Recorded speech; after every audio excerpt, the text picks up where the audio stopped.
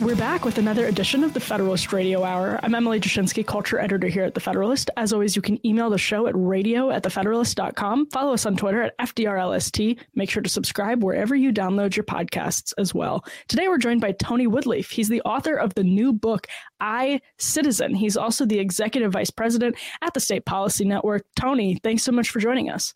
Thanks for having me on, Emily.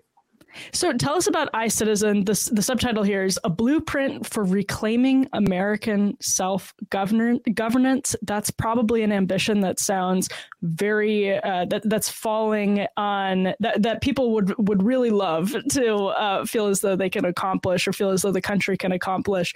And it seems like something that a lot of people want to pursue at this moment in time. So tell us about the book, first of all, and then we can dive into some of the other questions I have about it. Sure. Well, and thanks for asking. I began it because, I'm a political scientist by training. I'm not practicing, just trained that way, I guess. And I was really, bothered, like a lot of people are, I believe, by this constant message that we get from pundits, from other kind of bastions of news media, that the country's on the verge of civil war, that Team Red and Team Blue despise each other, to the point that they're ready to take up arms or do violence, and they have no respect for one another and so on. And what struck me was that it didn't really describe anybody I know.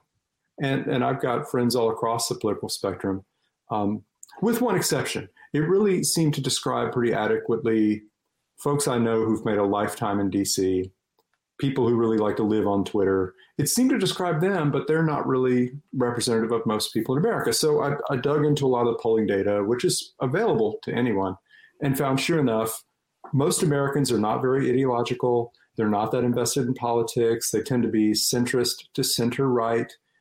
Less than 10% of Americans describe themselves as extremely liberal or extremely conservative. And then on a whole variety of issues, as long as the pollster gives them a scale, like, how do how tough should we be on crime, or how liberal should we be with immigration, or how much welfare spending should we have? Whenever pollsters give people a scale, most Americans cluster right in the middle. And so that was really at odds with the message we get from pundits. And so from there, I just began to dig into, well, why might that be? And where I landed was that for most people, most Americans, there's a shared ethos, which we can get into. But they want to get along with their neighbors. They want Washington to work, but also to keep behind its borders. And that's just so different from what we're all hearing. And to me, it was very encouraging. Yeah, there's so much to work with there. It's really, really interesting. Did you start the book before or after or during the pandemic? I started, it seems like it's always been pandemic, so I can't even imagine before the pandemic. It's, like grainy black and white. I started during, had nothing else going on, but, we had a summer of riots and killing, and it seems just that at every turn, all you heard was that America hates itself and we hate one another. And that was part of the impetus for it. I felt like, I hope this isn't true. But I went in with open eyes, and I think it's the case that it isn't true, which is good. Yeah, I think that's true. And what I like about just the way your subtitle phrases it, I mean, self-governance, it's not the way that Washington really talks about the daily lives of people. It's not the way that actually lawmakers and think tankers in DC conceive of what people are doing, when they wake up and they go to sleep, and even while they're sleeping, as a form of self-governance. And on the other hand, it does seem that the pandemic has conditioned some segment of the public to want less self-governance, to want more federal governance, in fact. Did you see that play out at all, or do you think I'm missing something there? Well, I think it depends on what survey you're looking at when. And that's one problem with surveys, is they tend to pick up a lot of kind of passions of the moment. And so certainly in the midst of the scare, which has persisted. The attempt to terrify the country has persisted, but I think it has less effect now because, we're on whatever letter of the Greek alphabet, and and things aren't as bad as we've been told. But obviously, when people were really scared, they looked to their government, they looked to the feds to do something. These national borders, keep the illness out, and so on. But what we see over time, we've seen this for a number of decades, is that the American trust in the federal government and federal institutions has declined, and trust in state and local institutions has increased somewhat. And those are related, those two things happening. But what's most interesting to me is at the same time, accompanying this decline in trust in the federal government has been an increase in the number of Americans who say that they're independents, that they've disassociated from both major parties. There's a concerted effort by everyone from Nate Silver to, spokespeople from both parties to misconstrue what that means and to tell us that really independents are just people trying to look cool, but they're just as partisan as ever. But the data is exceedingly clear that that's not the case. And I think they're related. As Washington has become dysfunctional, the parties have become just horrible. People don't want any part of it, but they want things to work. And that's, why they're frustrated. Yeah. And tell us when you say that most of the country is down the center or center right. It's really interesting because, again, we get into this thing where when we say center right, it means a lot of different things. And there's something happening now where on cultural issues, the left in and of itself is completely mixed up. And what makes somebody center left or what makes someone center, like Nancy Pelosi, she's an establishment figure, but she's, I would say, very far to the left on the cultural issues. So define for us what center and center right looks like in real life. Yeah, well, of course, it looks exactly like me, that's what we all want to think, And I talk about that a little bit in the book about trying to tear apart, for example, the difference between ideology and partisanship, because they've been toxically entwined for about a fifth of the population, which makes them very susceptible to whatever their tribal leaders tell them they need to believe this week, and very malleable. But when I say center right, what I'm talking about is a lot of survey evidence since the 70s and further back. It's fairly consistent that Americans believe, for example, in having a safety net. They're not libertarian. Right? They believe that you ought to help those in need, but they believe if those folks aren't willing to work, you should cut them off and let them fend for themselves. They believe in helping out a mom who has, a child without a father around, but what she has 5 or 6, they don't have much charity left. They believe in letting immigrants into the country, but if they commit a crime or they don't want to work, throw their asses right back out. So there's a combination of charitableness that we often associate with the left, but also with hard consequences that we associate with the right. To me, that's just very traditional, unsurprising set of values. And that's why I say center right, because it's not libertarian, it's not Republican, but it's absolutely not what we associate with the left anymore either, if that makes sense. Yeah, and I wanted to actually ask further on that, like where on those cultural, on the spectrum of sort of like cultural issues is the average American, or is it maybe even too splintered to define? Well, I think so. One of the challenges, Emily, is that so much of the survey data that we get now is unreliable. It's not even, it's pretending to be polling, but it's really, it's messaging. Right. The vast majority of what comes through on Twitter or whatever, it's messaging done by interested parties. So we have to throw all that out. But there are some reliable entities, University of Michigan, Chicago, Pew. Those are very reputable, really well done survey operations. And so when you look at data that comes from those kinds of organizations, what we see pretty clearly is that, for example, most Americans don't know what critical race theory is. Mm-hmm. When you explain it to them, they don't like it. They don't believe in race quotas, and that includes, by the way, a majority of African Americans. They don't believe in any kind of gender quotas. They don't like quotas, period. And that's across the board, every kind of racial classification. So there's insofar as we associate that with a conservative impulse, right. A belief that you ought to get ahead by your own merit and work, then it's pretty widespread. But when you start to associate those beliefs with particular parties, then people's tribal impulse might kick in, and they might be less enthusiastic about a particular position. But thankfully, most people are not that invested in parties, so they're able to put that filter aside. Right. And that's why ideologues in DC have a very different conception of what is a top line political issue than the rest of the country. And I want to ask you also to explain further, because this is an important thing that a lot of normal newsreaders shouldn't have to understand, but also don't understand because it's extremely complicated.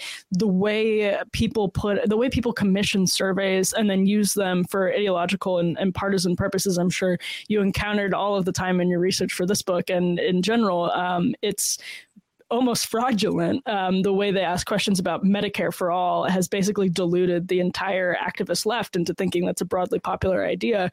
Talk to us about that issue. It's endemic, and there are smarter people than me that could give you the rundown on like how to spot a good poll. But usually what you'll see with this kind of, whether it's a push poll or some kind of marketing effort, is the sampling is way off, and they'll betray themselves if they bother to reveal like the partisanship of the respondents, which mostly they won't. And I think in part because they know what that shows. But in the really bad surveys, you'll see huge chunks of the respondents self-identify as pretty hard left or right. And that's your first giveaway, because in reputable polls, less than 10% will do that. Another thing they'll do is they'll do the poll really fast. And they'll do like a combination of internet and phone with no compensation for the respondent. And non-response bias is becoming a massive problem for the polling industry, because in common terms, you have to ask somebody who sits down for 30 minutes to fill out an online survey or talk to somebody on the phone. I mean, answer the phone when some stranger calls and then give their opinions. That's not normal Americans. It might have been, but it's not anymore. But then on top of that, the way we do the questions. So you might recall, I believe it was an Axios poll right after the disaster in Afghanistan, that awful withdrawal. And Tom Nichols made a big deal out of this. And Nichols, he's on the USA Today editorial board. He wrote an essay earlier this year where he said, the greatest enemy to America is we the people. Yes. He's very soured on democracy. So he goes to this Axios poll and he says, this is what's wrong with America. They're a bunch of idiots, more or less. I'm paraphrasing, because, they want us out of Afghanistan, but they don't like the way it was done. And somehow that's an evidence of inconsistency in his mind. Mm-hmm. Well, you talk to regular people in regular America, there's nothing inconsistent about that at all. I mean, I'm surprised that we even have to talk about it. It's obvious what the poll respondents were saying. They're saying, heck yeah, we want it out, but we didn't want to lose 13 servicemen in the process and embarrass ourselves. That raises such an interesting question about your thesis, and embedded in it is this idea, this predicate that self-governance is a virtue and that it is a path towards peace to the extent that it can be achieved, and prosperity to the extent that it can be achieved. And it's coming at a time, and I know this is why you wrote the book, in this sort of climate where elites are less interested in that idea than ever before. I mean, the people on Wall Street, from Wall Street to Hollywood to here in Washington, D.C., they trust the people much less than they have ever trusted the people. They probably never really trusted the people, but now it's at a low. What is your pitch to them as to why self-governance, why we should put more power back in the hands of this is in their minds, the toothless rubes who gave us the Celebrity Apprentice president? No, that's a great question. I love that. I hadn't thought much about my pitch to members of the political class. I'm mostly scorn on them, but say you're talking to Tom Nichols. Tom Nichols. That conversation's not going to go well, but I welcome it. But for, let's say like my conservative friends and my progressive friends, what I tell my conservative friends is, I know that you have healthy reasons to distrust untrammeled democracy, as the founders did. And that's why they set up a system of government where we delay democratic action so that we can calm down and listen to various interests and so on and so forth. And, we learned that in civics class, or at least we used to. But we've all been taught, America's not a democracy, democracy is bad. And so what I tell them is, when you look at the survey evidence, if you're willing to trust more to the democratic process, whether it's where we go to war or, how we regulate pornography or whatever it may be, or crime or immigration, you're probably going to be more or less satisfied with the result because the survey evidence is clear that most Americans more or less agree with you. Now, if you're hard right, completely anti-tax in every situation, no immigrants in the country, libertarian, there should be no government, you're not going to be happy because most Americans haven't even heard of thinking that way. They don't agree with that. But if you're more or less center right, you're going to be happy. And then I tell my progressive friends, there's a pretty strong impulse, a distrust for big business along with big government. And, when you start to give more authority back to communities, even over simple things, like whether or not you can put a cell tower somewhere, you're not allowed to decide that in your community, or whether you can stop pornography in your local library. When you start to put more decisions back in communities, you begin to get more community spirit, which appeals to my localist and progressive friends. That's kind of how I've tried to sell them on breaking up big school boards. I had that piece in the Wall Street Journal earlier this year arguing that the way to deal with critical race theory is to bust up these massive school districts, because then you can restore to parents what they always had until the progressive era, which is control over their schools. And most parents would give you results that you like. So that's my message to the well-meaning people in the political class, is that you can trust Americans more than you've been led to believe by sneering pollsters and the Tom Nichols of the world. Yeah, that's great. Can you break down the school board example a little bit and talk about how it fits into, you just sort of obviously broke it down a bit, but can you go deeper into how that particular example is one that illustrates the point of iCitizen? Oh, I love these questions. So part of what I talk about in iCitizen is there's been this legislative shirking where, there's a branch of government supposed to be the preeminent branch. And instead, you have so many legislators that they throw off the decisions to the judges and unelected bureaucrats. And then they get to wave their hands and complain and swoop in and save a constituent here and there like they're heroes, when they're the ones that empowered these bozos in the first place. So when you think about school boards and what's going on in schools and critical race theory, what I wrote about is that there's all these efforts by folks on the right to ban critical race theory. And I've worked enough with school bureaucracies to tell you right here and now, that's whack-a-mole, right? These bureaucrats are so skilled at doing exactly what they want and just relabeling it until you give up and go home in frustration. You can't ban it, right? The only thing you can do is put vigilant sentries in every school. And the good news is they already exist. They're called parents.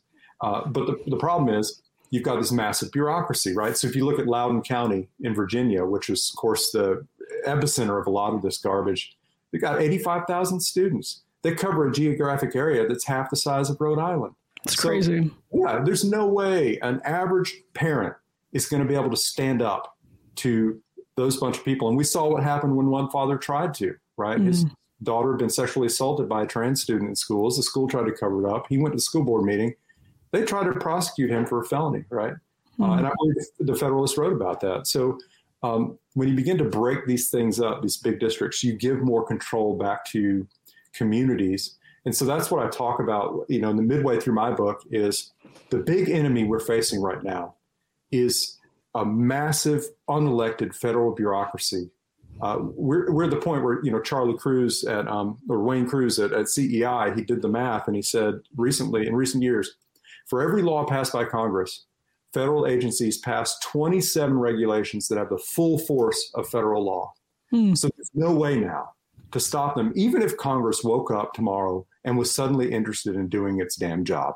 So then you've got to ask, how do we push back against these federal agencies? And where I land is, it's got to be networks of communities and think tanks and litigation groups at the state level who, through unified action, begin to push back these agencies. And I tell some stories of agency abuse in the book that'll make your blood boil. So, are your thoughts running in endless circles in your mind? I know that I have been there. So with the stresses of this last year, it's more important than ever to practice living healthier and happier lives. So what if a few minutes was all it took to change your relationship with stress and anxiety, transforming your life for the better? That's the power of meditation with Headspace. Our thoughts can be confusing enough. Meditation doesn't have to be.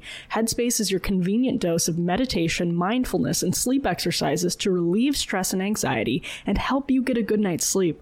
All in one app, making it easy to catch your breath and make time for your mental health. And it's one of the most science-backed meditation apps in the world, proving meditation works. A study proves in just 2 weeks, Headspace can reduce your stress by 14%. You're going to love their SOS mini meditations, for example, that just give you a quick breather.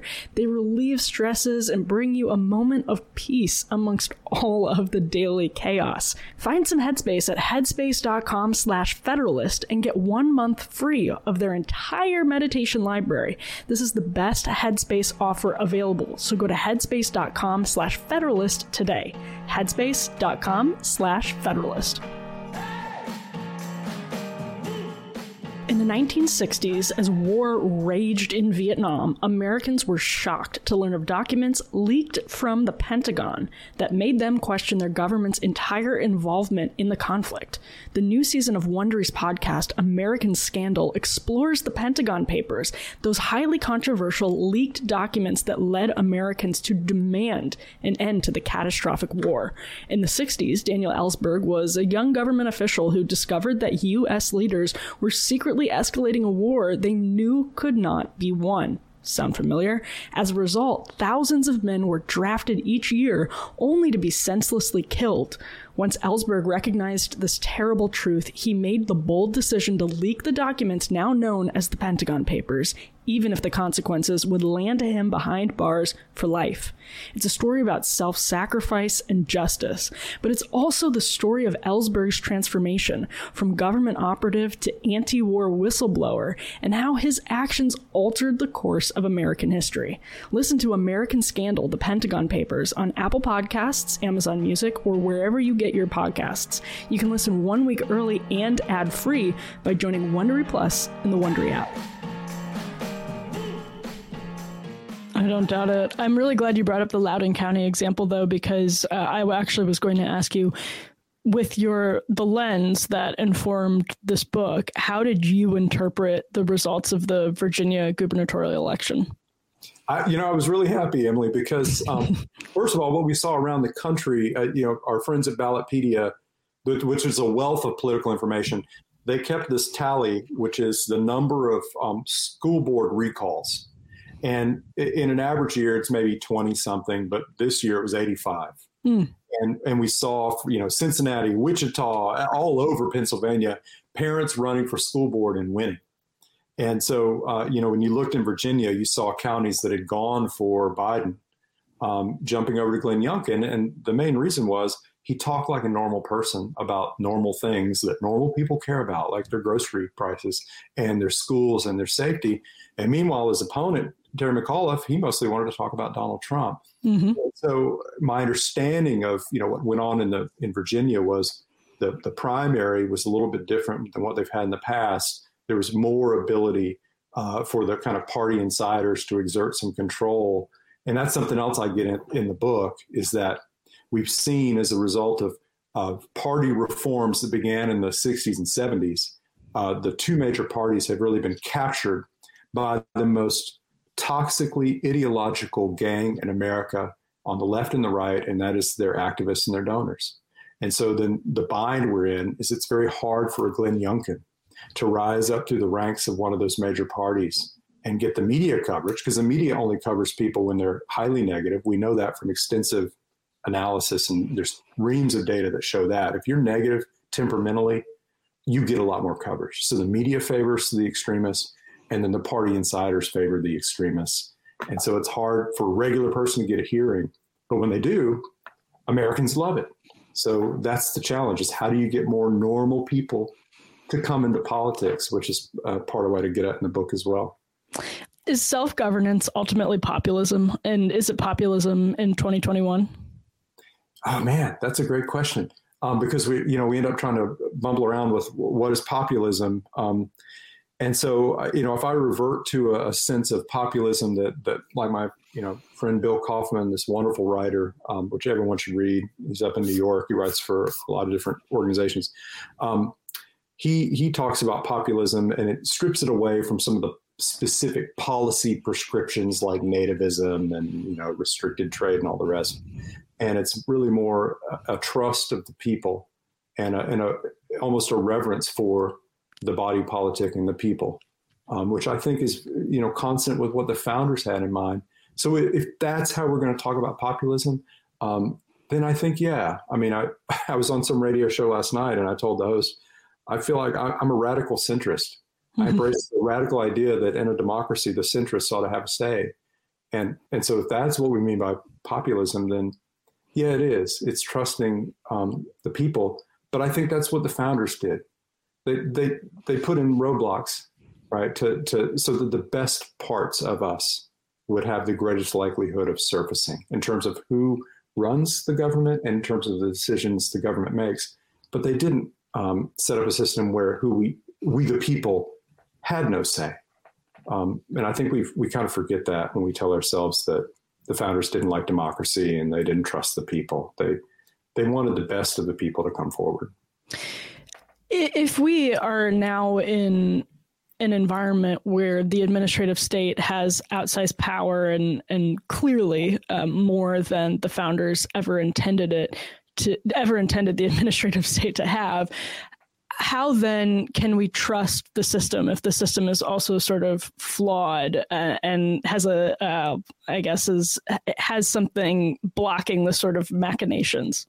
Yeah, no, Emily, I think what immediately comes to my mind and what is most worrisome to me is how folks in the political class on the left and the right have been waging this propaganda war against elections the past couple of cycles. It's just now the standard operating procedure. If you lose, cry fraud. And once you destroy average Americans' trust in the electoral system, it's a guaranteed way to get them to just drop out. Your activists will still show up, right? But not regular folks who are disgusted with all of it. And that to me is a terrible danger. I don't want people to trust the federal government as it's construed right now. I certainly don't. But I want them to trust their neighbor. And so that's kind of where I talk about it towards the end of the book is I didn't want to give people a magic wand and say, well, to fix America, Congress should reform itself, or people should suddenly be angels. So I tried to think about what any reader could do right away. And I thought, well, let's start with the thing you have the most control over, which is yourself. And what can you do in terms of your relationship with your neighbor? And then from there, what can you do in your community and your neighborhood, and then in your town, and then go outward from there. But it's less a matter of trusting the existing institutions than retaking them, starting locally and retaking them, which would take time. But any kind of sickness, usually there's not one pill you can take and you're fine. It takes some recuperation. Something that worries me in this context is that technology and globalization, which are obviously hand in glove and functions of the same sort of thing, have driven our focus more nationally and globally and less locally. And that has driven policy and that has driven culture. How much effect do you think that's had on the power being transferred, or amounts of power being transferred gradually over time from individuals and communities to states and federal governments? I mean, you got your finger on it, because we've seen a steady decline in local news and even the coverage of state and local issues on the local channels and papers that remain. And for a variety of reasons we don't have to get into, it's interesting. But I think there's clearly an effect then on the outlook people have. I mean, I was talking to somebody very politically connected in my home state of North Carolina, and he was bemoaning the fact that there's a lot that has changed for the better in terms of policy in North Carolina. But the people he regards as his people, the conservatives of the state, they're getting all their news from Fox. It's all national stuff, and that's all doom and gloom. So they're just negative and they're checked out. And he's like, we need them to dial in right now, because the left is kind of mounting this resurgence to undo the stuff we've done in terms of taxes and regulation. And so it's like people are not connected to their own communities anymore in terms of the news they consume. And that then does affect their outlook. And we know for a fact the people who consume the most of this kind of left and right national media are the ones that are most blinkered in terms of their understanding of what's actually going on in their communities. I'm really glad you brought up the example of local news, because that sort of gets to what I was going to ask next, which is, to what extent is this a concerted top-down effort, or is it also just a function of people on the top having more and more power and wielding it, as opposed to a sort of like conspiracy to wrest power away from people and communities? Because we see this pretty across the board. I mean, part of what you argue in the book is that these culture war fights and the fights of identity politics keep people at each other's throats. They make neighbors distrust and dislike their neighbors. And in the cancel culture climate, you can see it's easy, I mean, to distrust your neighbor, because neighbors are putting each other's houses on Twitter and, trying to make issues out of it. But that doesn't, I don't know. I'm curious for your perspective as to whether that's something people are doing deliberately, or if it's just happening. I mean, it's the same thing with local newspapers. They've all dried up, and it's not so much an issue of demand as the business model didn't work and they got nationalized. Oh yeah, that's in my first chapter of the book, it's called The Great American Con, and people can read it. Hopefully they'll like it. But what I try to stress is that I'm describing a conspiracy, but it's an unconscious one, and it's a result of behaviors in the political class that are driven by the changing incentives.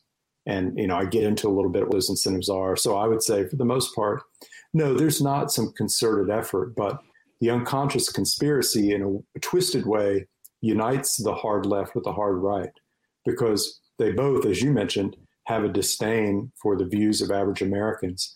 And they use their death battle with each other to justify their undemocratic action. The party that's out of power in DC wails and complains about how autocratic Congress is and how the bad president is using all his executive orders unfairly. And they say they're going to reform things. And then the moment they retake power, they do exactly the same thing. And they justify their actions by what the other side is doing. And then there's a great political scientist, Frances Lee, who's really blown this open. It's just brilliant what she's shown. But she shows with a lot of data that once we entered this period after the Reagan years of relative parity in elections between Democrats and Republicans, that's when you began to see this toxicity emerge, because neither side can afford to give the other side even a half inch. They'd rather have no policy and not have anything that helps Americans than do something jointly that would allow the other side to take any credit at all. And so you end up with this conspiracy to destroy, the foundations of America. But it's not like they hatched that out. It's just the consequence of the incentives they're operating under. What are the areas of everyday life that Americans and communities around the country should be thinking of in terms of making policy change at their level, at the local level, at the state level? Is it policing, education? Are there any areas where, as you say, the sort of vulnerability is, the administrative state's vulnerability is actually changing these policies on that local state level? So what are the issue areas you think demand the most immediate sorts of efforts? Yeah, so I would separate. There's some kind of institutional opportunities in terms of, for example, litigation against agencies, in terms of the across issue areas, whether it's lands, energy, whatever, water policy. But in terms of issue areas, the number one we saw in this last election is education. Parents are paying attention now. They've seen their, 3-year-olds being masked in preschool. The kids have been out of school. The government is captive to the teachers union. They're fed up. And so now they're going to try to retake their school boards, which I think is awesome. So they're going to start to run into some of the institutional barriers to that, like I mentioned, size of school districts, the top-down control, both from the feds in terms of testing, but even states too. Like, a principal in the state of Kansas needs permission from the State Board of Education to lease a new boiler for his school. It's just that kind of bureaucracy people hate. We've always hated, which is one of the things that makes us so American, and I love it. But there's also, like you mentioned, opportunities in crime. I mean, we've seen this effort to sort of federalize policing. And in part, once again, we see this shirking on the part of our representatives. I wrote about this last year, that we all look to the Department of Justice to deal with police abuse and what they call pattern and practice kinds of abuse. And the reality is that state AGs could step up. They have more power than the DOJ does. They can subpoena, they can do other things, but they don't, because they're all running for governor and they don't want to upset anybody. Well, shame on them. We could change that with the right kind of pressure. We can actually influence AG races in our states if we'll start publicizing that stuff and paying attention. So I think those are a couple of issues, because they're so close to home, and because we know for decades, two of the most important issues to Americans are public safety and education. And if you add a third in there, it's going to be healthcare. Right. And that's kind of a disaster. And there's opportunity there in terms of enforcing existing transparency laws with pricing and other kinds of things you can do. So those all have local components. And the more people get engaged on those things, the more their state legislators have to start paying attention. And I think they can. We just got to refocus. There's been a lot of action on the state level towards big tech, but that's also one of the biggest culture war fights that we have nationally, censorship on big tech in general. I think there's a good case to be made that a company like Facebook enjoys, if not the legal monopoly status, we don't really have a good framework to deal with tech companies legally, but does enjoy a sort of monopoly on what it is that Facebook does. And I wonder if you think there is an iCitizen method of sort of reclaiming power from tech oligarchs, as they really, I mean, if you can't call a man on Twitter, is the solution to stop using Twitter, even if your work demands it, or in the case of Gmail, you have to use it for your work, whatever it is. What's the response in those sort of thorny conversations? Oh gosh, I'll plead largely ignorance. I mean, I'm so wishy-washy on this. If I'm hanging out with like a Tyler Cowen, completely persuaded that Facebook is not a problem. I'm with you. But then, if I'm hanging out with some of my progressive friends, they're like, you know what, just burn it all down. Yeah. It's all bad. Burn it down to the ground, and all bandwidth, broadband should be community owned. So I'm, I would love to see states get more engaged in these kinds of questions. I'm just not familiar with sort of the set of incentives that these big tech companies operate under from the state level, but I'd be curious what that could look like. Mm-hmm. And related to that, we've seen the Build Back Better plan. There's this debate about putting a lot of money into local news, and what does that look like? And my conservative friends instinctively oppose it. I'm sure it will be misused, but I think it's worth considering some of those kinds of, questions. What could we do to reinvigorate local news? Because then Facebook becomes less threatening if people have other means by which they're consuming news that matters to them in their communities.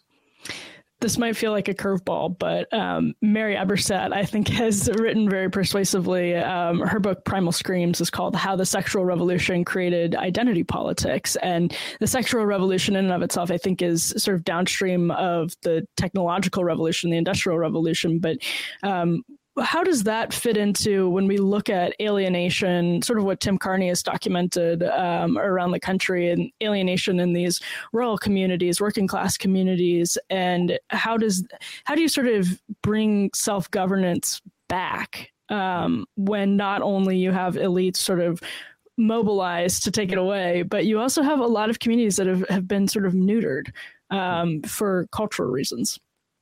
Yeah, I have a chapter where I talk about, it's called Reclaiming American Identity.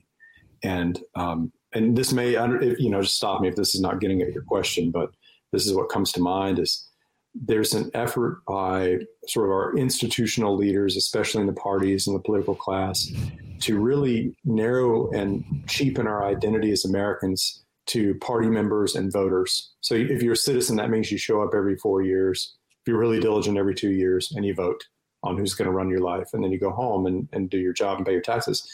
And what I try to stress in that chapter is there's a whole richer set of identities that if we begin to re-embrace them, mother, father, employee, neighbor, church, that is sort of the antidote or the inoculation against this toxic partisanship. But then part of what you're talking about too, Emily, is when you said alienation, of course, I go to Marx and I this would be more on the populist side of things, and this appeals more to my progressive friends. But as a localist, I think we have to think about how I'm a localist, but I'm a longtime member of the right. And I think we have to start asking, what is our embrace of a kind of Randian free market economics meant to communities, and reconcile that with what it means, what's our purpose as individuals? And I think there's a role communities can play in that. They can, if they want to decide, we want to promote more local entrepreneurship here and less big box retailers, I say, give them that authority to do that and let them begin to sort that stuff out, because it's the wrestling together that is the thing. I don't really care so much if they landed a bad policy as much as I care that neighbors begin to talk to neighbors to try to govern themselves together, because that's when you start to re-knit a community. And that's the ultimate defense against the political class. I love the increasing overlap between the populist left and populist right when it comes to, the right would sneer and laugh at the left when they would try to oppose a Walmart going into a smaller community. And now the right might pause and say, actually, that grocery store across the street has been family owned for 30 years and employs a whole lot of people. I don't know if Walmart's going to have the same effect on our community. So I'm hopeful that I'm optimistic that there's maybe some common ground there. And the last question I'll add is how important is, to the point you make in that last chapter, that sense of identity as a country. When patriotism feels diminished, how important is that to reclaiming self-governance? What I talk about in one of the latter chapters is that, I think we get back to a richer kind of U.S. citizenship when we reinvigorate our sense of citizens of our neighborhoods and our towns and our states. And I don't mean to kind of go back to the Articles of Confederation, but when you re-engage in your community, there are ties to it. When you love your community, you love your country. I've always been suspicious of people who talk about how much they love their country and they don't even know their neighbors. I think that, and Tocqueville talked about this, like the sort of cheap, shallow patriotism of the French, which could be used to stir them up to go be slaughtered in some war for their king, versus a richer kind of almost skeptical patriotism of the American colonists who were bound together in their labors. And that gave them a greater love for their country as a consequence. So I think that's the pathway back is love your neighbor first, and then your love for your country will grow.